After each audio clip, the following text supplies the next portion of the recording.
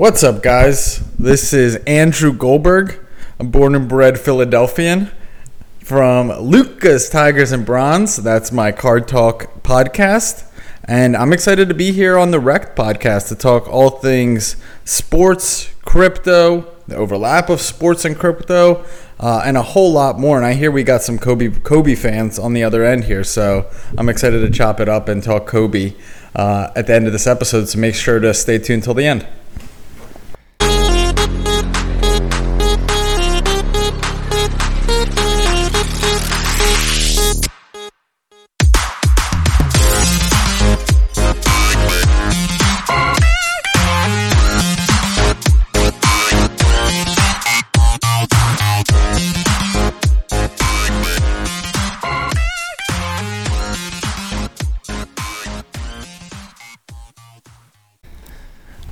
Hello and welcome to Wrecked Podcast. I am Bunchu alongside my esteemed colleague and co-host Chamber. Chamber, how you doing, buddy? I'm doing absolutely fantastic. Possibly the best intro we've ever had, period, in the history of Wreck Podcast. Wow. And that is some high praise, man. I would tend to agree. We have a very special guest today. We're doing a guest episode, and I'm very excited about this guest, too, because we, you know me, Chamber, and I'm a big collectibles guy. I'm big into sports cards, and I would say, you know, that is probably overtaken my crypto passion as kind of my main squeeze, unfortunately for you. But and so, you know, there's a podcast out there that I listen to daily called the Lucas Tigers and Bronze podcast with Andrew, who's our guest here today, and they do a daily show, so I listen to that all the time, and I'm excited to have Andrew on because he brings a pretty unique perspective, I think one that I tend to share about you know, crypto, Bitcoin, digital collectibles, where they fit in you know, what we're doing every day, and how that might cross over to the real world, really, like, you know, when a traditional collector, so to speak. So we're going to talk some NBA Top Shot today. If you don't know what that is about, you will find out. Chamber, I introduced you to this just over the weekend, right? Yeah, or in the past week or so. I'm on fire for it. Awesome. So we are glad to bring in Andrew Goldberg. Andrew, how you doing today, buddy? I'm doing amazing, guys. Thank you for having me on. I'm excited to talk about all the topics because I think there's more overlap between crypto and sports cards than people kind of realize on the surface. And I like your guys' vibe, so I'm excited to be on the show. Thanks for having me. For sure. I totally agree with you. I think there's huge crossover. And, you know, it's funny, you guys, your co-host Cage, I feel like you're the guy that has to kind of try to bring that to him. I've heard a lot of your Bitcoin and crypto you know, arguments for him, and I feel like he's just not on board quite yet, huh? Well, I try to understand things pretty simply, right? Like I think it was Einstein that said, if you can't explain something simply, you don't really understand it. And to me, what I find is, especially with the kind of the older generation, I'm 31, so Cage is 44, but what I find with the older generation is they're a little bit scared of crypto just because they don't understand it. But to me, all I think of is the internet is here to stay, and we need a currency to transact successfully on the internet, and that's enter blockchain. And then on top of blockchain, you have crypto, Ethereum, and the other kind of baby currencies underneath of those two. So that's simply how I understand it. I'm no crypto or Bitcoin expert by any means, but I try to understand it as simple as possible. Yeah, I agree.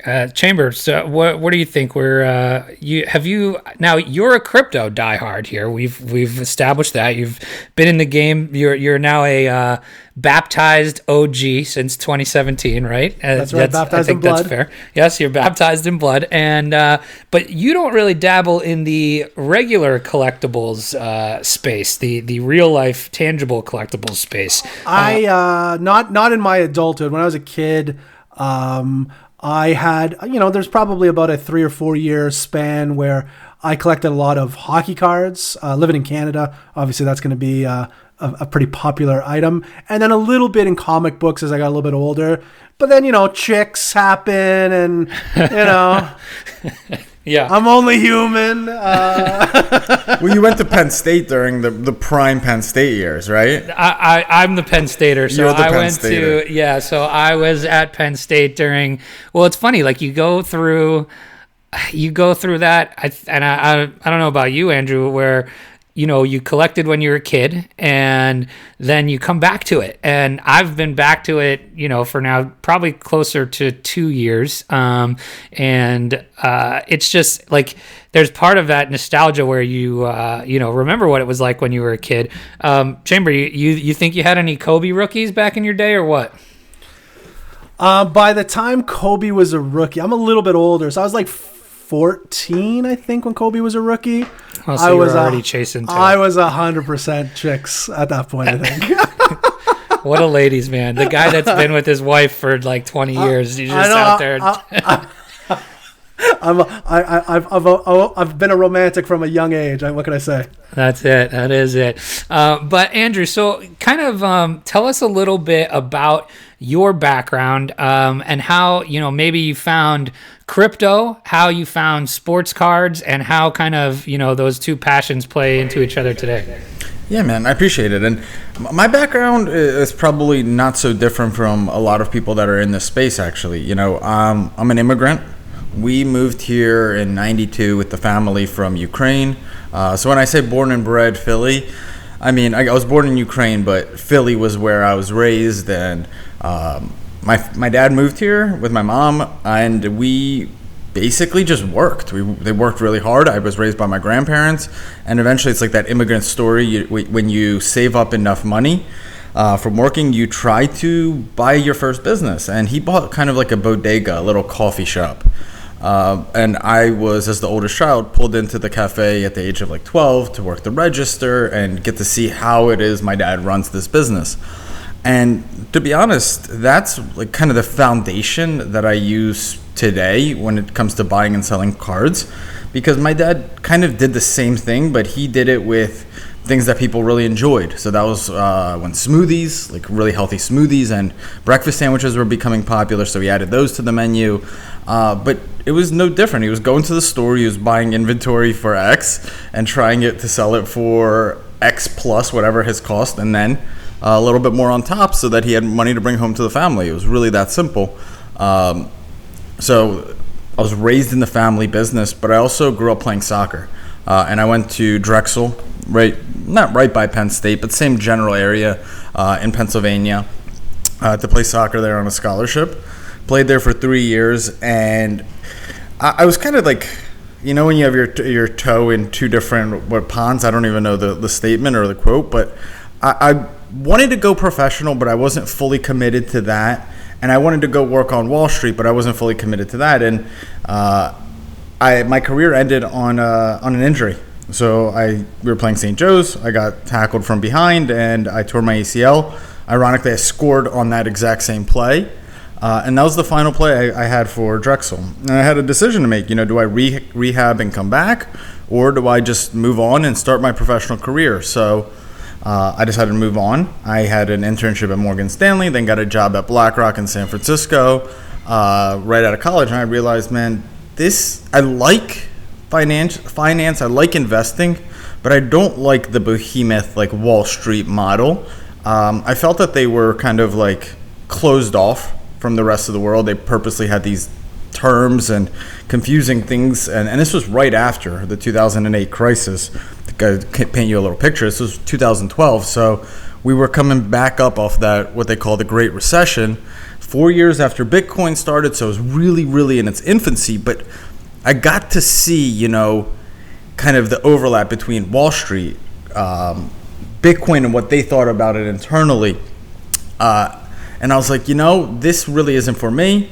I like investing, but I don't like Wall Street. And I left and I joined a startup. And ironically, that startup, they do ID verification called Jumio. They do ID verification using the camera phone. And they're the ones that signed up, or a lot of Bitcoin companies like Coinbase was our client, came to us and said, we needed to do KYC. We need to verify our customers online. You guys have the best technology out there.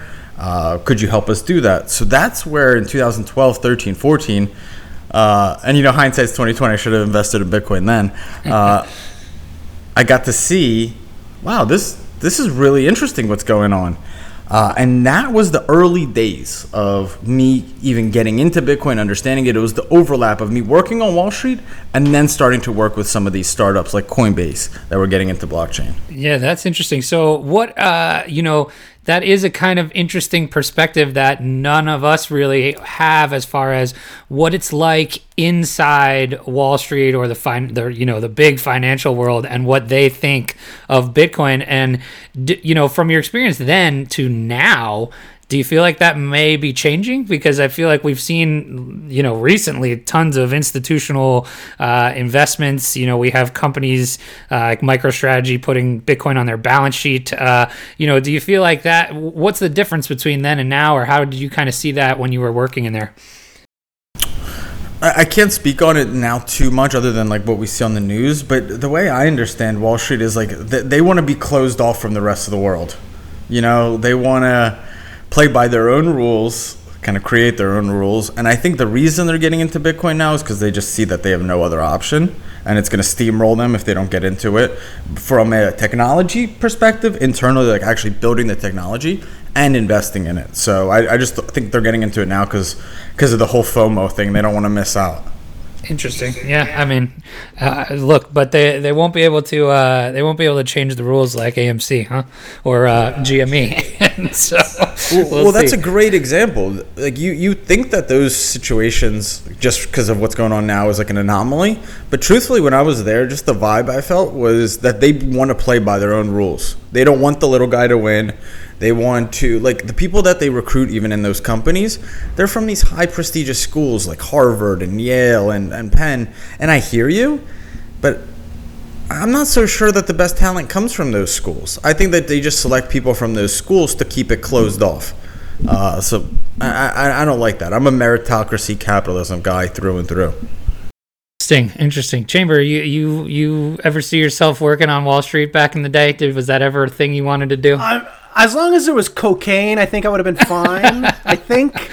I'm not sure how prevalent that still is in today's Wall Street, but I watch a lot of... You were watching Wolf of Wall Street. No, I watch... I'm a big Black Monday guy. Okay. I don't know if you've ever seen that. That's more my speed, but it's in the vein of Wolf of Wall Street. But yeah, lots of... If there's cocaine, I'm sure I would have done just fine. Sans the cocaine, though, maybe not. It's New York City. New York City runs on coke, so I'm sure they had it. America runs on Dunkin', New York City runs on Coke. That's it. And Canada runs on Tim Hortons. So that's there you go. So then so we're talking now, when are you getting yourself into investing in Bitcoin for the first time? And then maybe how did you find then, what Bitcoin meant to you from a philosophical standpoint to then kind of getting that crossover into, collectibles and alternative assets and things like that? Well, here's the thing. So I was early in Bitcoin conceptually, but when you're a kid, and I was a kid, I was 24, and I decided to, 2.5 years into the startup, to move home and start a business with my friend. I didn't have a ton of income to invest into Bitcoin. So I do wish I had more disposable income at that point, but I didn't. I moved back home, back to Philly, started a company that did mobile app development and website development, and did that for a little while. And then when I started getting disposable income, which was 2017 and 18, is when I actually started buying sports cards. And getting back into collectibles then. And ironically, that was around the same time that I met Gary Vee, got a job on Team Gary Vee, and worked in that ecosystem for a little while. That's got to be a whole different beast in and of itself, huh? Well, here's the thing. When we started the business, we did mobile app development and website design. One thing you run into, I like sales, but I had no clue how to do marketing, right? And marketing changes. And I found Gary Vee because I had a need. I was like, dude, I'm constantly trying to find new business, but it's so time consuming, right? Sales, it's always hard work. Whereas marketing, if you build your brand, that could fill up your pipeline, right? You could always have new leads coming in. So I found Gary and I was like, dude, I got to go work for this guy. Like, if I'm going to be in business for myself for the next 30, 40, 50 years, I can't just be a one-trick pony and know how to sell and close. I need to learn marketing and building a brand. So it was kind of like a little bit of a mission to go like, it was like basically like, Andrew, you need to get better skills. Do you go and get an MBA, or do you go and try to get a job for Gary? And I thought it was a better investment of my time to go and get a job for Gary than to go and get an MBA. He's a media marketing juggernaut. I think he probably made the right choice there. I think so too, but a lot of people go and get their MBAs, don't they? Yeah, I think so. Chamber, were you ever an MBA guy, or were you just done when you were done? No, I did a little school of business, but I dropped out about halfway through. More for the cocaine, right? For the absolute devastatingly abundance of cocaine. Well, Chamber, let me ask you. My sister's 10 years younger. She's taking like marketing classes now. Yeah. From my perspective, it feels like the people even teaching the classes are theoretics and not practitioners. 100%. Yeah. No. I mean, I've heard it's like that for any of the, once you go to school for so long, once you get to that certain level where you've been in university or college for 5, 6, 7+ years, it seems to be the case across the board. I actually went to school with a guy who was writing textbooks for one of the finance classes for the School of Business that we went to. He was I think 20 years old at the time. He was like a genius. But yeah, I mean, you're 100% right. It was all conceptual, but he was a good friend of mine and got kicked out of school because he did too much mushrooms one night, jumped off. And jumped off the second floor of one of the buildings and crushed his skull. Was he okay? Is he good? Yeah, he's okay now. He's still a genius. He works in Toronto on in the financial district in Toronto, and he's making his millions. And he's just a super genius. Dude, microdosing is. He wasn't he was macrodosing. He was macrodosing, but microdosing is a real thing right now. Like I with all of the talk about collectibles and things like that, I think we're not even paying any attention to I think with FDA trials now, they're legitimately looking at shrooms, psychedelics, MDMA as a way to treat depression in people now. I've been saying it for years. Just personally speaking, my wife and I, we will do once every 3, 4, 5 years. We will do an MDMA kind of evening together, and it really helps us out with our relationship, with our anxieties, that kind of thing. I'm a huge proponent of it. Wow, that's interesting. Yeah, that's like a real thing. That's like a not a joke thing. That's a that's a real thing. I can never tell what's real or not or a joke. I have to say it. I have to actually go out and yeah, exactly. But that's a real thing. I've never done it. I have a few friends, and you're not the only one that swears by it. In moderation and knowing when and being with the right people, but a lot of people swear by it. I've never tried. I'm kind of excited for my first experience. I haven't done it either, mostly because I feel like my heart will explode. And so well, so you got to watch what you do. So I'm talking MDMA. A lot of time people will take ecstasy, which is MDMA and some sort of speed mixed in together. That gives you the heart attack feel, where you feel like you're gonna dance the night away and your heart's gonna jump out of its ribcage. But if you're just doing MDMA, it's a lot more relaxed. I'm trying to picture you dancing the night away. I was I could kind of rock back in the day, buddy. But no, yeah, it's I recommend it to everybody. I'm a big fan. Obviously, like you said, you want to do it in a situation that's conducive. What a fantastic tangent we just look at that, eh?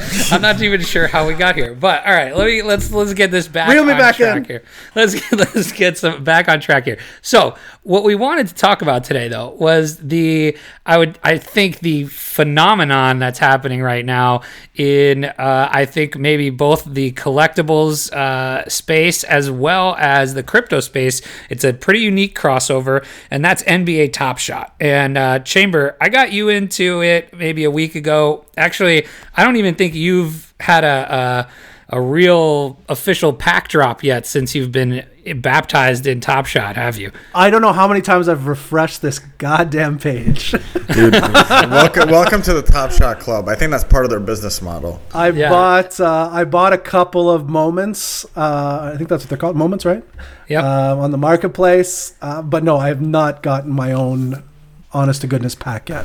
So it's let's coming. start. Series 2 pack 11's ready to drop. I have the page. Yeah, it might drop go. it might drop while we're on this. My word on the street is 3 o'clock Eastern, but I'm not. All sure.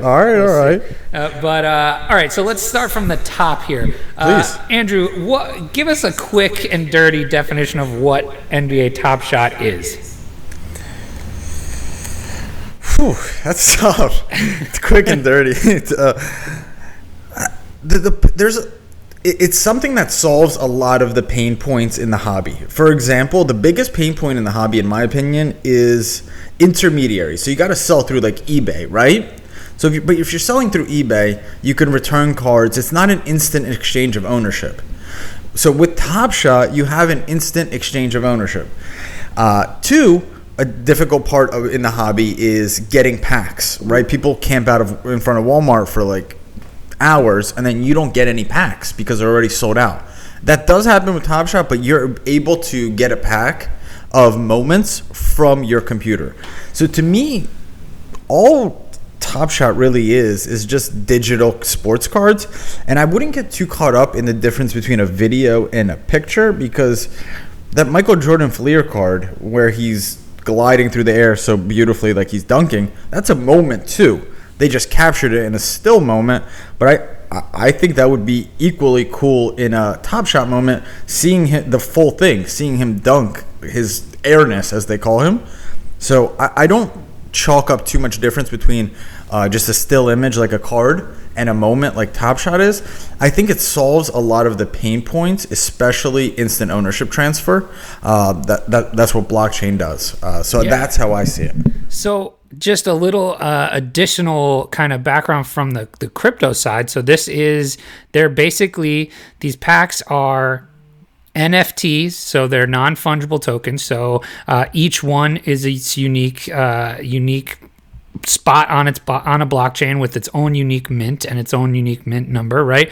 So Chamber, you know all about NFTs, huh? Yeah, I sure do. I can't believe what you did the other day. And so I think one of the coolest and weirdest things about Top Shot, so you get this is a really easy concept for the crypto crowd to get, right? Because it's something we've been doing and dabbling in. The NFT conversation and like the digital art piece and the digital provenance, that's still a struggle even with some crypto people. But I think that whole conversation, the people are starting to see the value of that. And so what I think is so crazy about Top Shot is it's a mixture of, you have the crypto people who know nothing or maybe very little about the NBA.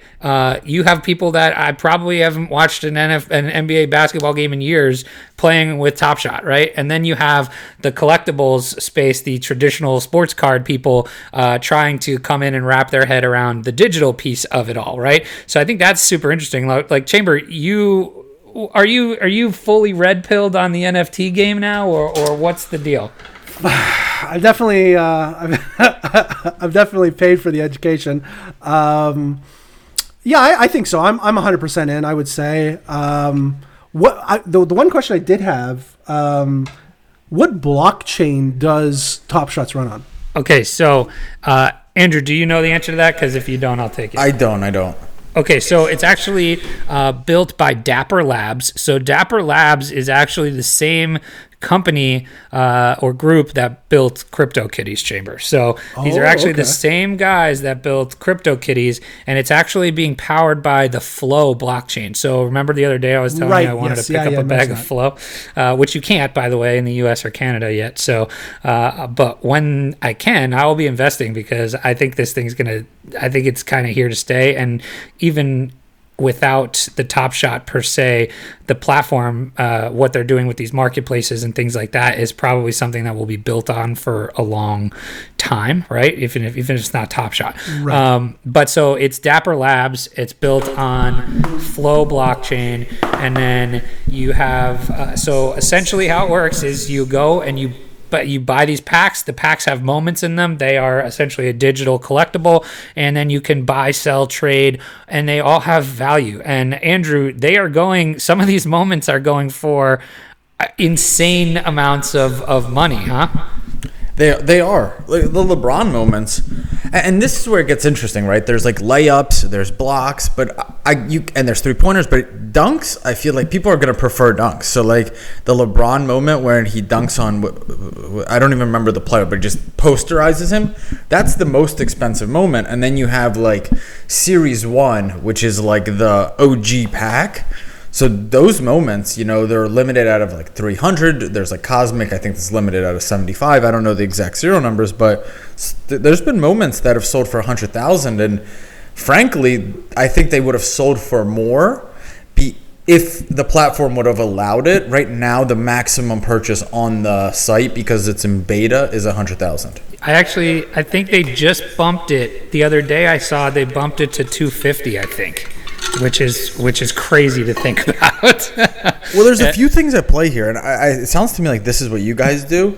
I'm a consumer behavior guy, so like I love when there's an overlap of kind of interest, and you mentioned it just a little bit ago. Like it's people that love crypto that have made money more than likely on Ethereum and Bitcoin. Like I have friends that made like $160,000, and all they've ever put in was 10,000. There's a lot of people that made money on crypto.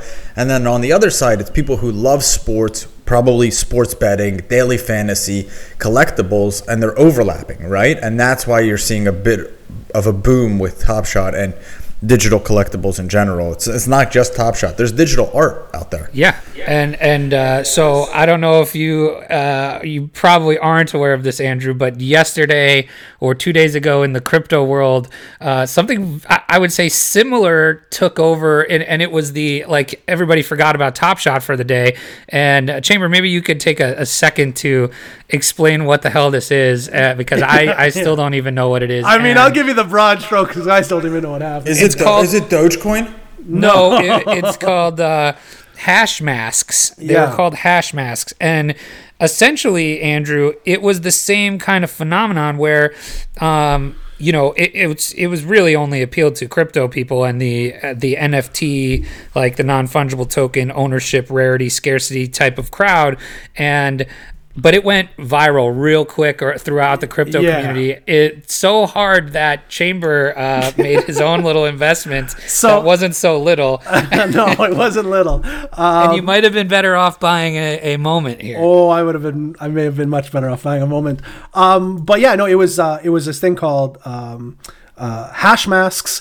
I think they released it about a week ago, where the platform itself went live 7 days ago. And what they were doing is they were releasing, I want to say, we'll call it 17,000 NFTs of different works of art.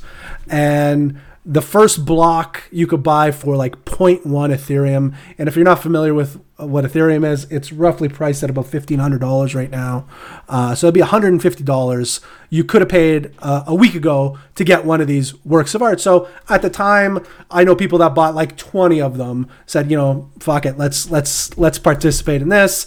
So they bought 20. And then I think it was every day, or once a certain block got purchased, the price would go up.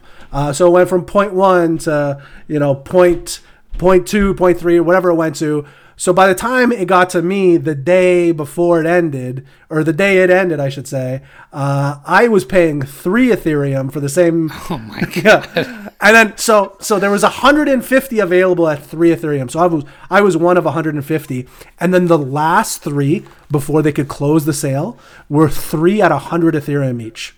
So and people bought them. 3 people bought for 100 Ethereum. Bought one of these works. So of art. Andrew, for context, then 100 Ethereum at the current price is $140,000. Right? And they didn't even see it. It was just sight unseen. I'm gonna pay $100 and some $1,000 just to participate. Where 7 days ago, $150 would have got you the same thing. So the reason I wanted to bring that up versus what we're talking about here is kind of my point about the overlap, right? Where you have these, the crypto crowd that is, they have money to spend. They see value in this digital scarcity, and so that's where this liquidity on Top Shop, a lot of it comes from, right? And I think what's interesting is people. It doesn't matter, what do you think, Andrew, about the argument from people where, and I don't know if Cage said this, I can't remember, or about, it just being something you can get on YouTube, right? Like, you could see this on YouTube. Why am I paying for it? What's your, kind of thought process? Well, I could print, and on eBay there are reprints selling, which actually are crazy, but I could print a picture of a card too. Sure. And I could put it in a slab. I could probably send it to GMA and they'll grade it, to be quite honest. Yep.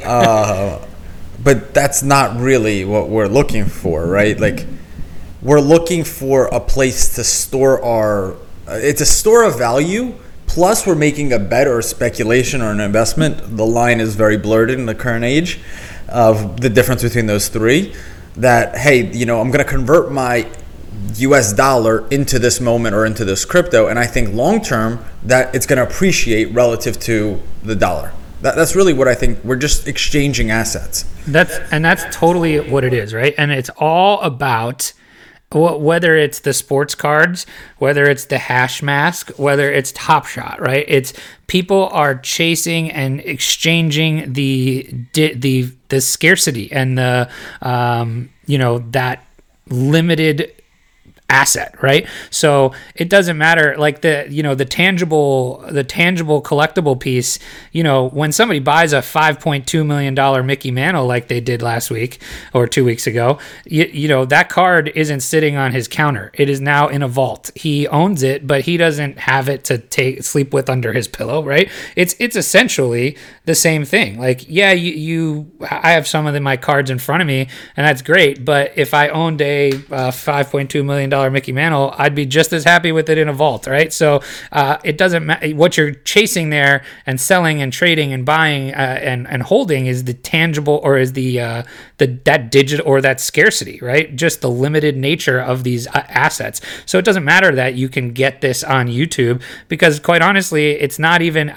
I've bought stuff where I haven't, or I've opened packs where I'm not even looking at the dang moment. I'm just looking at the number, what the mint is. I'm trading on that, right? So, is that kind of how you see it as well? I think absolutely, man. Absolutely. And I think we've gotten really good at understanding store of value, right? Like, all money is a store of value. So, like, and I don't even think of it as buying a Mickey Mantle to $5.2 million card. I just think it's converting US dollars for an alternate investment, an alternate asset. Like, if people have ever traveled, you're in the US, you're flying to, let's say, Mexico, you get to the Mexican airport in Cancun, and you convert your US dollars to pesos, right? You're not buying pesos, you're just converting your US dollars to pesos. So we're really good at that when it comes to, like, tangible in the real world. But what was hard for a long time for people, and clearly it's so much better now because technology is better and there's adoption, but it was really confusing for people to convert US dollars to Bitcoin, right? Like, they couldn't make that switch in their head. They always call it buying Bitcoin, but you're not buying Bitcoin. You're just exchanging your US dollar for Bitcoin. You're exchanging your US dollars for an internet asset. And now there are more and more and more and more and more internet assets out there. And also there's collectibles, art, coins, sports cards. But I think what we've gotten good at is really understanding how to convert traditional assets to alternate assets. I think that's a great point. What do you think of that, Chamber?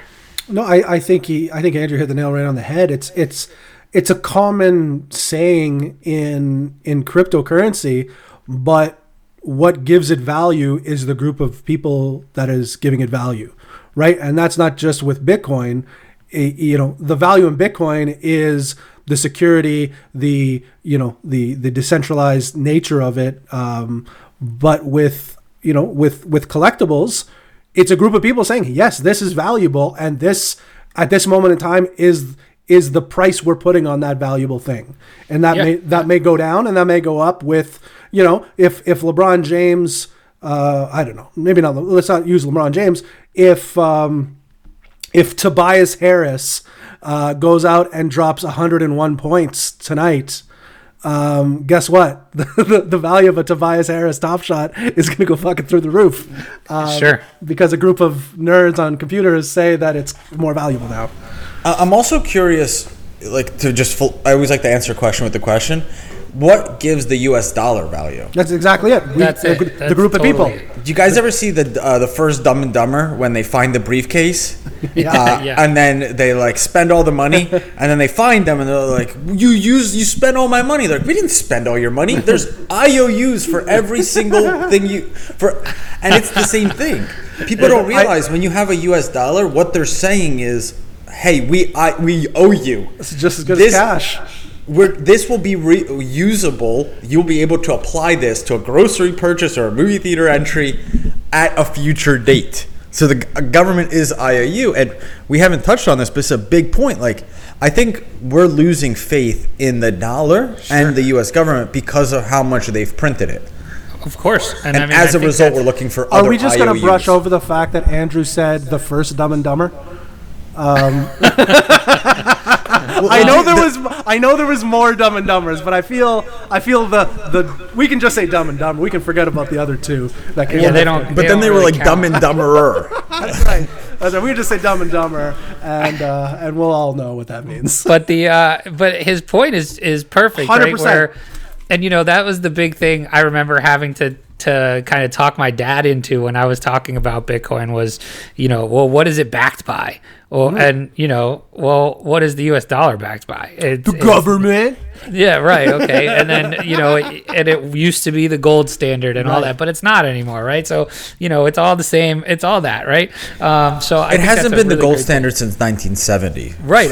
Exactly. So, but I feel like a lot of people who aren't into crypto or I bet you most people don't really know that, quite honestly. No, you're probably accurate there. The fact that nobody really knows, and I honestly think if the dollar was still like gold based, as the underlying currency, I think it would be much easier for people to make the transition from gold to Bitcoin. You know what I mean? Because we say gold. We, as a community, we say it's worth something. It's different than saying the government says it's worth something. You know what I mean? Yeah, I right, because people trust the government inherently, right? Well, I honestly do think they trust the government inherently. No, I wasn't really kidding. I mean, people do. Yeah. So, but anyway, all right. Let's go back to Top Shot here. So, Andrew, how have you kind of used Top Shot? Because I mean, people are making money on Top Shot. People are also probably losing money on Top Shot. But I feel like there's more to be made if you're doing it right. So, how are you kind of utilizing Top Shot, and what advice would you give? Maybe Chamber, who's only been using it for a week. I think Series 1 moments are going to be sought after. Let me tell you what I have right now. I'll tell you what I have. Sure. I bought 3 cars. You tell me if I made the right decision here, okay? I have a Maxi Kleber. You did that because of Mark Cuban, didn't you? Yeah, no, they were talking about it on the Discord, and I'm like, all right, I'm gonna buy one of these. Did you see he mentioned Mark Cuban wrote that blog, and he mentioned Maxi Kleber? It's a Series 2, but I bought that one specifically for that particular reason. I did buy a Series 1 Reggie Bullock. It's him, Robin LeBron. I thought that was pretty good. And a series, that was a limited edition, LE. What's CC stand for? Go ahead, Andrew, if you know. I don't know what it stands for, but it means it's just they're going to keep printing. It stands for continuing count, I believe. Okay, I see. Yes. I see. So I have the other two I have are limited editions, which are Svi Mykhailiuk. That means that number that you see on the back end of that's how many there are, and they're not making anymore. Yes. So I have a Svi Mykhailiuk and a Reggie Bullock Series 1 limited edition. Not that they're that special. I didn't pay that much for them. I just kind of wanted to transact and see how the whole process worked. But they're pretty cool. They're cool. So I have a couple Series 1 moments, but I bought, which is funny. I shout out to Crypto Fitch, our buddy Frank, who I think 5-time podcast guest, he told me about Top Shot way back in like October. So my account, I was actually created in October, and I had a couple packs in here of Series 1 packs. So the only Series 1 I've bought that I didn't rip, I bought a Markieff Morris limited edition from the bubble. And the reason I bought it was because it's a limited edition. It's only out of like 1900, and it actually features LeBron as well. I think LeBron gives him the assist. So I'm like, all right, let's find short printed LeBron featured moments, right? So Bubble Keith was sick too. That was do you guys use intangible.market? Yes, that's a great. Did I tell you about that one yet, Chamber? No, intangible. Yeah, one of the big benefits of blockchain, I think it all ties in. I hope people that are listening realize how interconnected a lot of this stuff is. Because there's so, with GME and AMC, because of the lack of transparency, people are so frustrated. So why people love blockchain is it's pseudo transparent. Like there's a ledger and you're able to see everyone's transactions, right? So it's harder to pump and dump. You see what people own. So you go to this website. It's called intangible.market. I thought it was a virus. It's good. It's it's legit. I'm like, whoa, what did I do? And you type in a name, like type in Cage Lawyer. That's my co-host. He got in early. You're able to, just using his username, see what does this guy own? What does this guy hold in crypto moments? Okay. And it tells you what it's worth too, like exactly. The baseline value of what his moments are worth. Yeah. So you could put in, if you do account, I think there's a tab that says, or a link that says account valuation or something, and you put in your username and it'll tell you kind of what your moments are worth at the floor, like what the lowest price moment is. It doesn't take in, if you're looking at this, it doesn't take in serial number to account, which one of the things that I thought was crazy. And in the sports card world, Andrew, when we see something that's numbered, or we're looking at a population count for a card, we're looking at that back number where it's like out of 99, right? There's only 99 of them exist, right? Or, out of 2000. But in Top Shot, what is crazy is that back number doesn't matter as much as the front number does. That mint number. So like, if you look at what these moments are going for, the number one minted moment is going for significantly more than the back-ended moment, even though there's 15,000 of each, the number one is going for a lot more than the number 10,000. And even though they're both out of 15,000, right? Or the jersey numbers are going for more, or literally, no joke, the 420s are going for more. So like, you find out these little weird quirks that people are buying into and what people see value in. And I think that's really interesting about it as well. And again, all because you can see the transparency of what's being bought and sold on the blockchain, right? It's exactly right. Other than like number 1, number 8, number 23, jersey numbers, things like that, I actually think there is a lot of benefit for selling some of your lower serial number moments. Like, let's say you get 90 out of 7,500. I would sell that for a premium and then just buy a normal moment. I don't think those are as valuable, but I don't know the platform well enough. Yeah, no, I think I would agree with you, right? Like, take your money and run, right? Like, go put that money into a lower limited edition one, right? Like, that's what I would think. I think so. Like, I don't care if I pull a blue Ja Morant that's numbered 44 or if I pull it 185. It doesn't matter to me. Exactly. I know it's out of 199. It's already scarce. I don't need to add another layer of scarcity to it. It doesn't make a ton of sense to me. Exactly. Some other tools, Chamber, that you could use to kind of check out what's going on in the market. There's something called Top Shot Explorer. So it's kind of like Etherscan-ish. All right. And that'll actually show you, Top Shot Explorer will show you like the sets. So you can see you can click on like each of the releases and it'll actually show you who is in those sets, who's, how many are minted. Then you can see on that too, I believe, how many they're starting to mint. So you can see who might be getting a moment soon that may not have one. So that could be a target for you. I was looking for, when I was buying the other day, I found an Alex Caruso, which I'm a big fan of. No, that's your boy. That's your boy. So I was looking for a Taylor Horton Tucker one.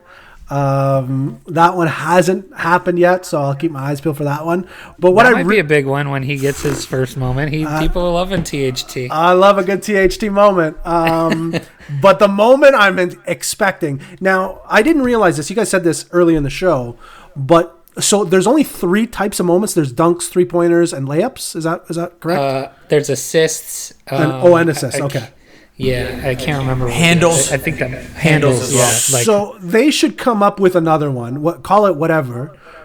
But of moments like what happened the other day with LeBron and the courtside Karen. 100%. Like, are you kidding? Like, how is that not a moment? That is the moment of 2021 so far.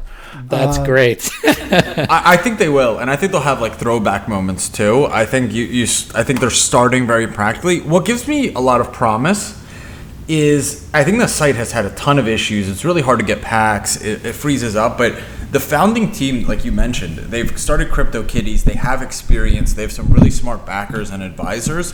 So that gives me a lot of hope that they'll figure this thing out because it is so new. Yeah, 100%. There's one other website that I just wanted for people to check out. It's CryptoSlam. Are you familiar with CryptoSlam, Chamber? I am not familiar with CryptoSlam. Okay, so CryptoSlam is kind of it shows all the activity on like dApps. So all the Ethereum dApps. I did see a screenshot, I think. Yes, so you can. So Top Shot is the. Hold on one second. I thought it was wasn't it the number one? Yes. Like, was it by trade volume or? Yeah, so cryptoslam.io is what the website Guys, if is. you're out there listening to this podcast, I want you to realize this is so new. Like, this is so new. You're not late to the game. Learning this stuff now is going to benefit you long term, whether you're in the market, you're buying. Just having a fundamental knowledge of it, I think this is going to be here to stay, whether that's Top Shot, CryptoKitties, or company in 5 years that's a different one. I think blockchain is here to stay. So I totally agree. And like, we've heard in the past couple years, Chamber, specifically about, these decentralized apps, nobody uses them, blah, blah, blah, this and that. And that has historically been the case, I would think, right?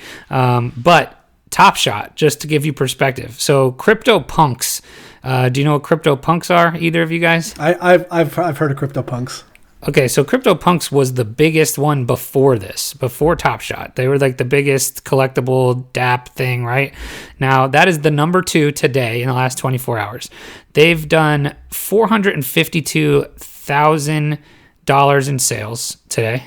They're down 33% in the last 24 hours.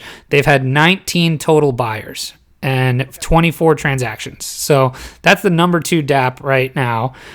So for perspective here, NBA Top Shot today, just in the last 24 hours, $1.6 million in sales volume, 4,388 unique buyers, and 16,811 transactions. That's crazy. Yeah. That's bananas. In the last 30 days, they've done $44 million in volume, 20,000 active buyers, and 544,000 transactions. So people are using this platform, and I think that's the big takeaway, right? And it's so Andrew, what do you think do you think the traditional collector is going to embrace this? Because like we've seen some stuff like Topps did a blockchain release with. Topps did a blockchain release with Garbage Pail Kids. Panini does the Panini blockchain, cards and things like that. But do you think the traditional collector will eventually embrace something like this? I think the traditional collector is changing, right? Like, when you picture a traditional collector, you think of like that 40-year-old guy in the bottom of his mom's basement collecting cards. But I think that traditional collector is changing. Like, if you go to these shows, like, you see more women at the shows. You see more young kids at the shows. Like, you see these kids that are, 15, 16. I mean, we had one on Rips Cards, He's a collector at heart, and he's 16, and he has like $1 million plus collection of Giannis, Kawhi, and Luka and Trey. Oh my God! Imagine. We've never had a minor on the show, have we? I don't know. I feel like we should. We probably could. There's probably 14-year-old devs out there that are crushing. It's a trip, man. It's crazy. Like, this kid started collecting at 12. We had him on. We're like, okay, you invested in Giannis, but tell us about some of your mistakes. And he was like, well, I invested in Kawhi. So that's not a mistake. But no, they got in early. Is he the traditional investor? I could see someone like him in 1 to 2 or 3 years, once this has a little bit more adoption and maturity, moving 10-15% of his collection into Digital Moment. We always think in all or nothing, but really, it's just a percentage of your portfolio. Like, I probably invested 3 to 5% into Top Shot. Enough to make a dent, but not everything. Sure. You know what I mean? Yeah, for sure. Well, and the thing too that I don't know if people don't realize it or what, but people get older. I saw somebody the other day talking about millennials, and I'm like, bro, millennials are like 40 now. All right, like you can't like yell at them for being dumb and young. Like, they're old. They're old people now. And a lot of them are inheriting their family money. Right. So, like, these millennials that you are like coming at, well, they're probably working at hedge funds, and they've taken in some of the trust from their family's money, and now they're deploying it towards. And you're seeing this, like, they're deploying it towards sports cards. Like, and not even the money aspect. I mean, just think. Like, I have a 7-year-old daughter. She has always known, like, high speed internet, tablets, like. She's 7, so just take somebody that's like, take the kid that was on your show. He's 16, 15. Like, that's not that much older than my kid. He's probably always had an iPad, or more or less had a cell phone from when he was probably 11 or 12 years old. The mentality shifts with the generations. And when you hear that millennials are now getting into their mid to late 30s, soon to be 40s, what does that tell you? It means that, the boomers are dying off. And, but you're absolutely right. Slowly but surely, things will migrate into something completely different. They control culture is really what. Right, exactly.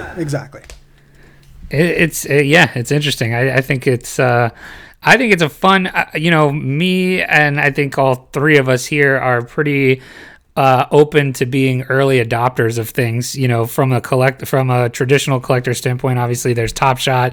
Andrew, you guys are big into Star Stock, which I'm a huge fan of, which is another new platform. And I think, being an early adopter and being open-minded about this stuff, it pays off more than it doesn't. Right. And so, like you said, maybe it's not all in Top Shot, but play around with it, educate yourself, because even if Top Shot isn't the thing that stays around, this idea is not going anywhere, I don't think, right? So I think that's probably a good place to stop on Top Shot. I do want to just point out, so today, the last 24 hours, you can see on this cryptoslam.io is probably the best resource to go look at, like, all the marketplace stuff.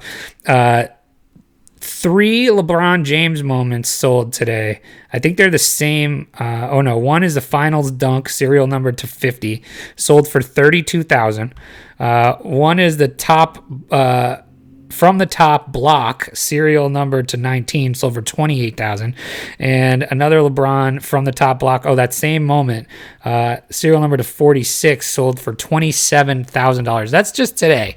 That's insanity. But the other thing you can see, another big sale today, LeBron James, $13,750. So I would also say, keep that same mentality where, probably put your money by where. The way. The last one? The Series 1 dunk, gold. Oh, yeah. That's sweet. That's the one I want. This one was serial number to 240. Yeah. And there's people out there developing tools out there all the time that, for this, that are probably going to be pretty useful for people soon. So I would say, check it out. Go ahead. I have one last question just about the packs. Yep. Now, I see here, like, a bunch of them are sold out. where it says base set series 2 common right on it. It seems there was a Cool Cats pack dropped last. That was maybe a series 1 or the first drop of the Cool Cats. Can you get one of these like super rare ones in one of these base packs, or do you need to get a more expensive pack? No, you can definitely pull rare stuff in the base packs. Okay. All right. That was the only question I had. I wasn't sure if it was only kind of like base common cards, or you could get a legendary or a... They have different packs, but what was cool with like the Cool Cats release, for example, is they run these challenges on top of it. Yeah, I saw that. So if you collect all 18 or all 12 of these Cool Cats, we'll give you a Luca Cool Cat. So it's kind of fun. It's like a little bit of game that they've added on top that I think that they've learned. So you just need to hold all of them, and then they'll drop a Luca in your wallet? They'll just add it to your account if you collect all of them. Yep. Sick. I like it. Right. But so because of that, though, the Cool Cats moments are going for premium on the marketplace, right? So like I opened a Cool Cat pack, I had a Cool Cat pack, and I got a Devin Booker 3-pointer, and it was out of 7,500. And this is kind of when I was first really starting around, like really getting into it, and I'm thinking to myself, what, this is, it is what it is. I look at it and I'm like, oh my God, this is a $400 moment. And I placed it for sale for $390, and it literally sold in 2 minutes. 2 minutes. It was insane. I couldn't believe it. But anyway, all right. So let's stop there on Top Shot. I think we gave people a really good idea of what it is. If you haven't messed around with it yet, check it out. It's worth investing a little time in potentially. But we've got one more quick segment here. We've got Chamber, who you all know, listeners, is one of the biggest Laker fans out there. He is. I think he's self-described in a recent tweet that Kobe is like the big brother he never had. That's a fact, man. That's a fact. This is what you said, and I know that Andrew from his podcast has, he's a big Kobe guy. You have a big Kobe collection. Is that correct? Big is relative. Not when I go on Instagram. It doesn't feel. What's the so coolest big. piece you have? My favorite card that I have, I just sold 2 9s of probably my favorite card because I just couldn't afford the 10. My favorite Kobe card is the Kobe 1996 Topps, but it's at 50th. It's like the foil card. Yeah, it's cool. Just a really hard to grade card, but my favorite card is the Ultra. I have 2 Fleer Ultra 52 PSA 10s that I really like. It's just a hard grade. It's the black background card, so I really like that. We'll have to post some pics of those cards for people who aren't familiar. So, Chamber, you're going to want one. I know it. Mm-hmm. It sounds like I do. Look, see, I don't know how you haven't kind of gotten into this yet. I mean, if you're dropping 3 Ethereum on a hash mask, that. My wife asked me what 3 Ethereum was worth, by the way, and I didn't have the heart to tell her. that money could have bought you, one of these Kobe at 50th. Fuck. You know what I mean? So, which will probably go up in value versus your hash mask, I would think, right? Yeah. But we've got 2 big Kobe fans here, so we're gonna roll through the trivia games that we like to do. We're gonna put Andrew against Chamber. I'm gonna get.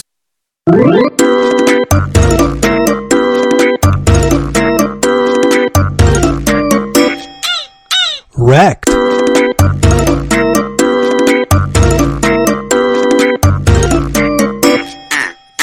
Wrecked. Smoked. No, Jesus. I don't know. Cage flexes his movie quote trivia on me every episode, and I just look like a fool. But let's rock with. All right, so here's how it'll work. We're going to start with Andrew. Andrew, I'm going to give you multiple choice Kobe questions here. I found this 20-question Kobe quiz, so we'll go through 10 questions. We'll give you 5. By the way, you guys, I love your guys' vibe. You guys work really well off each other. Thank you. Appreciate that. We've Chambers like the brother I never had. Oh, wait, I have a brother. Dude, you have a brother. Sorry, bro. So we'll start with you, Andrew. I'll give you the multiple choice. You give me your answer, and then Chamber, if you get it wrong, Chamber will have a chance to steal. And we'll do out of 10 questions, who's got the most points at the end for the bragging rights here. So, all right, Andrew. Question number 1. Where, remember, this is multiple choice. Where was Kobe Bryant born? Is it A, Philadelphia, Pennsylvania, B, Denver, C, Harlem, New York, or San Antonio, Texas? Yep, that one was too easy to start him off being a Philly guy. So that's correct. Chamber, you keeping score over there? Yep. Okay, so we've got question 2. Okay, this is for Chamber. Chamber, when is Kobe's birthday? Is it November 3rd, 1978, January 9th, 1976, March 24th, 1979, or August 23rd, 1978? A, November 1978. November 3rd, 1978? All right, let's see if that's correct. August 23rd or 24th. Hold on. So, Chamber, that is incorrect. November 3rd, 1978 is incorrect. So, Andrew, are you going with August 23rd, 1978? That's right. That is correct. Son of a bitch. Chamber, you must have been thinking of my birthday. Is that what it is?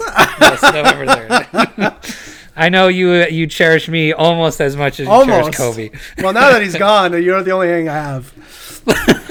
Thanks, man. That's so sweet. All right, Andrew, off to a hot start here. Oh, you're screwed, Chamber. Yeah, You're I'm going to done. get this one, of course. This one's I could have got. What is Kobe's full name? Kobe Bryant, Kobe Bean Bryant, Kobe Mamba I'm just Bryant, gonna or I'm just gonna Kobe, put the point down now. Kobe Jarvis Bryant. Jarvis. It's the Bean. Kobe Bean. Kobe Bean Bryant. That's upsetting. correct. All right. All right. So it's 3-0 here. Fuck. This is turning into a 81-point game right here, buddy. It's getting late early. Okay. I feel like you're getting the harder ones here, though.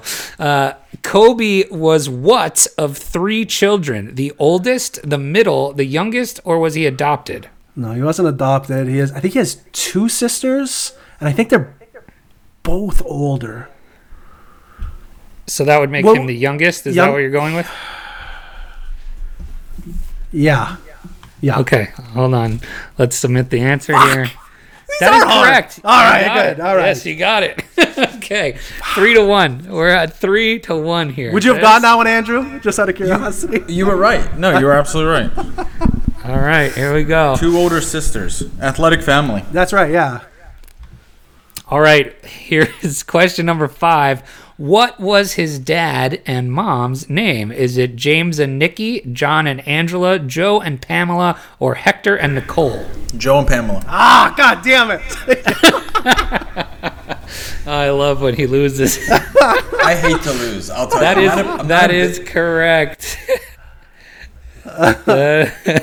That is correct. So is Chamber. He's going to take this really hard, actually. This is probably going to be one of the worst It's ones. not he over. loses. One of Kobe's favorite quotes I always come back to is rest at the end, not in the middle. Ah, there you go. I like that. All right. Chamber, this is your question? Yeah, I feel it. Okay, I think you're going to get this one because I know this one, so I think All you'll right. get this. Where did Kobe move when he was 6 years old? Brazil, California, Las Vegas, or Italy? Italy. Yes, I assume that's correct because that's what I would have said. That is correct. All right, so what do we got? 4-2? 4-2. All right, you just need one falter and I steal know, here to I get just- back in it. All right. Okay, Andrew's question. What high school did Kobe Bryant attend? Come on. Lower Marion High, Francis K. Sweet High, Glade Central, or Henry J. Cox? It's not even fair. It's not even fair. It really isn't. I almost want to get it wrong just for the sanctity, but I can't. I wouldn't be able to sleep. That wouldn't be live the with Kobe myself. way. That wouldn't be the Kobe way. That wouldn't be the Kobe way. He went to Lower Marion. Yeah, that's what I would have said as well. Okay, so now we've got 5-2. Yeah, 5-2. No, it's getting late. Okay, what college did he go to? Miami, go to Marquette, college. Oregon. Come on. Yeah, You didn't go all to right, there you go. college. Come They on. threw you a layup there. Next question here, question 9. Question 9. This one's interesting. Who did he take to his senior prom? Eva Longoria, Brandy Norwood, Trina, or he didn't go? Wow. Say those again, please. Who did he Alex take Trebek? to his senior prom? Eva Longoria, Brandy Norwood, Trina, or he didn't go to senior prom? He didn't go to senior prom. He was getting buckets in the gym. He was practicing. Okay. Incorrect. Incorrect. Okay, that is incorrect. So you got a chance to steal here, Chamber. It's Brandy. Everybody knows that. Come on. That is correct. Wow. Back All in right. it, baby. So wait, you've got, what's the score? I got 4-5 for Andrew. So you need to get this right to tie. Yeah. Wow, that was a clutch steal. Woo! That might be a Top Shot moment. Chamber steals a question. What college? What? I know it. I know the answer. This is terribly worded. I'm going to read it just as it is, Chamber. Yeah. What college would he take if he went? Duke. FAU, North Carolina, Duke, or Duke. Villanova? Duke. Okay. Duke is let's see if Duke's the correct answer. Duke is the correct answer. We have a tie. We're going Extra to sudden innings. death. Yeah, we're going to sudden death. All right, Andrew. So how do we want to operate this sudden death here? It'll be if Andrew gets First it wrong one to get and one Chamber wrong. steals, Yeah, first one to get it wrong, and then the other person would have to steal the win. yeah. Let's correct. do that, right?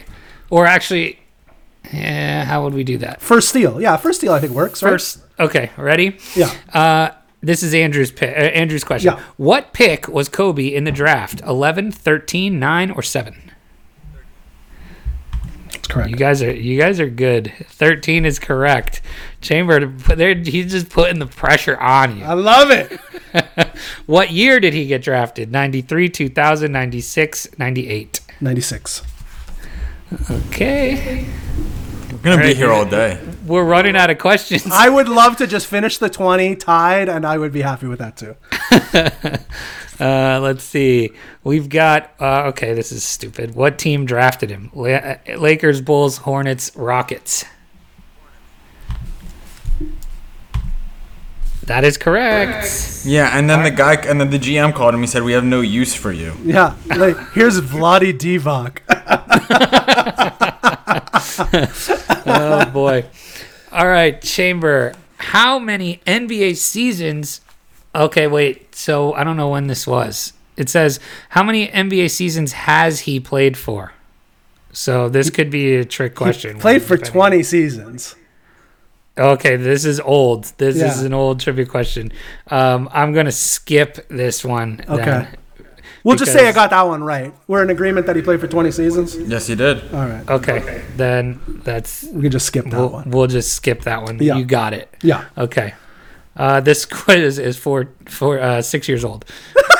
Oh, it's not for 6-year-olds. Is that what you're saying?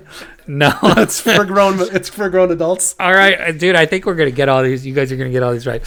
What was his highest scoring game of his career? 81, 80, 82, or 61? I think it's Andrew, right? Yeah. Is it me? 81 against the Raptors. I already Jalen Rose. put the points in for it. Okay, let's keep going. We've got Chamber. Okay, what was his... Oh, this is harder. What was his highest scoring average in his career? 30.4, 29.7, 31.2, or 35.4? See, in Man, my head those it was 34.5, but it's probably 35.4. Is that what you're going with? Yeah. Okay, this is a difficult one. That is correct. Man. I thought it was 34 Wow. something, but it was probably 35 something. Wow. Okay, here we go. Only a couple questions left we're gonna call it a tie at that point. Who wrote this? How much points per game did he average in his career? All right, so what was his points per game career average? 27.6. Now we have to keep in mind that this is a couple years old. 27.6, 28.3, 26.4, and 25.3. It's ridiculous. It's such a ridiculous question. That is a Oh, my ridiculous word. question. You could both get it wrong. That's true. Read the multiple choice Say it again, options yeah. again, please. 27.6, 28.3, 26.4, or 25.3. 26.4. I agree. I think that's the right answer. Well, he You're didn't both play a going lot with his that, first so 2 you- years. I agree with him. He didn't play a lot his first 2 years. I'm Right. gonna go with that's the lowest one, right? No, I think No. there's a lower one. I think it was a 25. 25.3 is the lowest, and But I think 26 is right, though. so you would have gone with that, Chamber? I think we both. Yeah, I would have said the same thing. So that is incorrect. Oh, interesting. This says 25.3 I feel like the numbers jacked up because because of the when the date, quiz was. right. That's why I'm not giving you the steal option there. Yeah. Because Yeah. that's why. Okay. 3 questions left. This one's Chambers. How many championships did he win? We're still tied, right? Yeah, it's 5. Okay. Wait, does this mean you're up one now? I don't know. Yeah. Well, no, technically that last one was a wonky one, so we should give him a pass on it. All right, we'll give him. Yeah. That's fair. Yeah. Okay, so you're still tied. Going into question 19. Is this a Kobe question? Who is the Lakers' all-time leading scorer? Kobe Bryant, Jerry West, Magic Johnson, Elgin Baylor. That one's assume the for, answer's that one's for Kobe. Andrew? Yeah. Say that again. That was for me. Yeah. Who's the Lakers' all-time leading scorer? Uh-huh. And it's just Kobe, Jerry West, Magic Johnson, Elgin Baylor. I assume the answer's Kobe. It's Kobe. I'm surprised they didn't put Kareem on that, but I guess he's not like only a Kareem Laker. got a lot of his points with Milwaukee, right? That's how they're counting it. It's gotta be Kobe. That's correct. And then the last this question sucks too. I think you guys are going to just have to call it a draw. I agree with that. What was his latest salary? So we can't do that because this is Yeah, that's a weird one. 23 or 20. I'm not reading all these numbers. 20 million. Was it 20 million? Yeah, it's 20 million All right. there. Let's see if that 20 million is there, and that is not correct. There you go. 23 million. I feel like the last 2 years of his contract were like 20 million apiece. They could be. So again, this one was old. So I think we're gonna have to call this a draw. What do you guys say? I agree. I feel we're the adversary. Now I do have a question for Andrew. Please. In the highlights of Kobe's career, I've been going back and forth on this moment between 2 moments, kind of tying it back into Top Shots. What do you think is the better moment, the Kobe 81-point game, or the Kobe 60-point game, the last game of his career?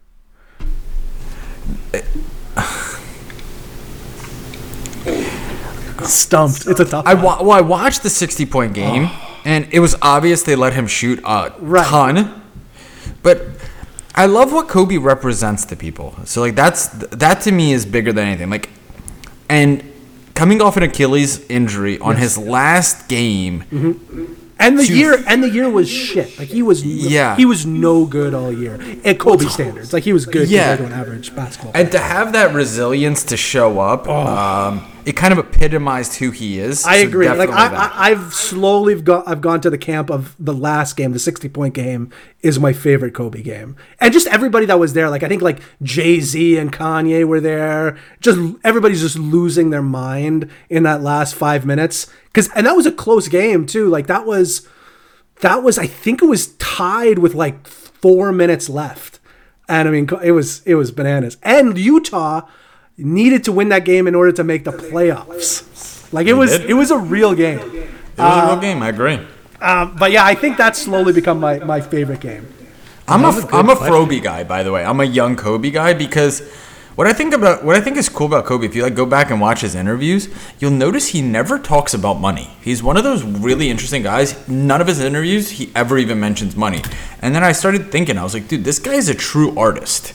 And what I've loved is how Kobe evolved. Like he came in, he was arrogant, he was raw, he wasn't really that good, he wasn't the most athletic guy, he didn't have a lot of the gifts that other players do, and he's someone that really stayed true to working on his craft, and I really like that and respect that about him. So I'm a Froby guy. I love it all. I mean, I was like I said, I think it was like 13 or 14 when the Lakers drafted Kobe, and I mean, like it was my entire life. Like that was my guy, and I agree. I like the way he took to the game. I like the way he trained. Hold Yeah, all those things that Andrew just said is how I feel about you, Chamber, on about podcasting. You know, you don't have the natural podcasting gift. You aren't the best in the studio, but you've really dedicated yourself to working on your craft. That's right. Over these It's a Mamba mentality. I've always said he's done the most with the most with the least. You know, like 6'6" is tall, but it's not the tallest. Well, I think true Kobe fans would say that. A lot of people don't realize he's not that athletic. He didn't have the biggest hands. He's not super he's just not the most athletic guy. He's an average basketball player. That's right. Yeah. Interesting. All right, you guys could go talking for all day. Talking Kobe I am for another pleased hour. to tie with Andrew on the Kobe trivia. Yes, that's awesome. So before we get out of here, first of all, thank you so much, Andrew, for spending some time with us, talking Top Shot, talking about your background. Before we go, talk about where people can find you, what it is that you're doing day to day. Shout out your handles, anything like that. Sure. So like social media is super glamorous, and a podcast and all that stuff but the truth is I made a ton of mistakes in my 20s. So I didn't invest well, I didn't save money well, I didn't have good financial habits, so to speak. So with that, I created a podcast trying to share the mistakes I made and the strategies I've learned over the years so that hopefully other people don't make those mistakes. The podcast is called Lucas, Tigers, and Bronze. Oh my. It's a great name, by the way. It's myself and my co-host. My co-host, he's 14 years older than me, lives in New York. His pseudonym. His name is Cage. And we bring you guys daily plays, daily ideas, strategies, cards to look at in the collectibles market. And then we also bring guests on once a week, twice a week, however much it takes, and it's been an unbelievable experience. It's going on 6 months. You guys can find us on Instagram or on YouTube. On Instagram, it's Luka Tiger LeBron Podcast. And what's the coolest thing about this is we've been able to create a community, right? And 2020 has been crazy for a lot of people. 2021, who knows? But that's just life, things happen. And having a community of people you could talk with, vibe with, share ideas and strategies with has been super cool, and it's been the most rewarding project, experience, business, whatever you want to call it, that we've ever done. That's awesome. And I will say, I consume a lot of podcasts. I consume a ton of sports card and collectibles podcasts myself. And I found you guys randomly about 3 months ago, and I think I've listened to every episode since. So every single day I'm listening. So I appreciate what you guys are doing. I hope to be able to chat with you and Cage at some point in the near future. But definitely, if you're interested in this stuff at all, go find them. If you're interested, honestly, even if you're not a sports card person and you're just into sports, I think it's a lot of value there as well. But definitely check them out. What's your personal Twitter as well, Andrew? My personal Twitter is, I think it's I am Goldberg, and my Instagram is I am Andrew Goldberg. Perfect. So go check Andrew out. Get at him if you like what he was talking about today. We appreciate him coming on and spending some time with us. So thank you very much, Andrew. Chamber, any parting words before we get out of here? I have a sweet NFT for sale on OpenSea right now.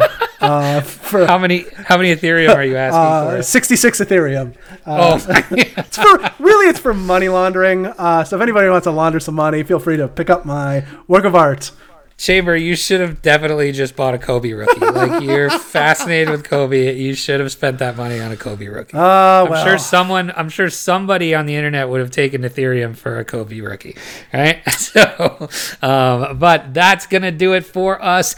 Until next time, don't get wrecked. And that is financial advice. Hey, everybody. Thanks for listening. You can help support us by giving us a 5-star review on Apple Podcasts and become a Wrecked patron by signing up for a monthly tier on Patreon.com. That's patreon.com/Wrecked Podcast. Don't get wrecked.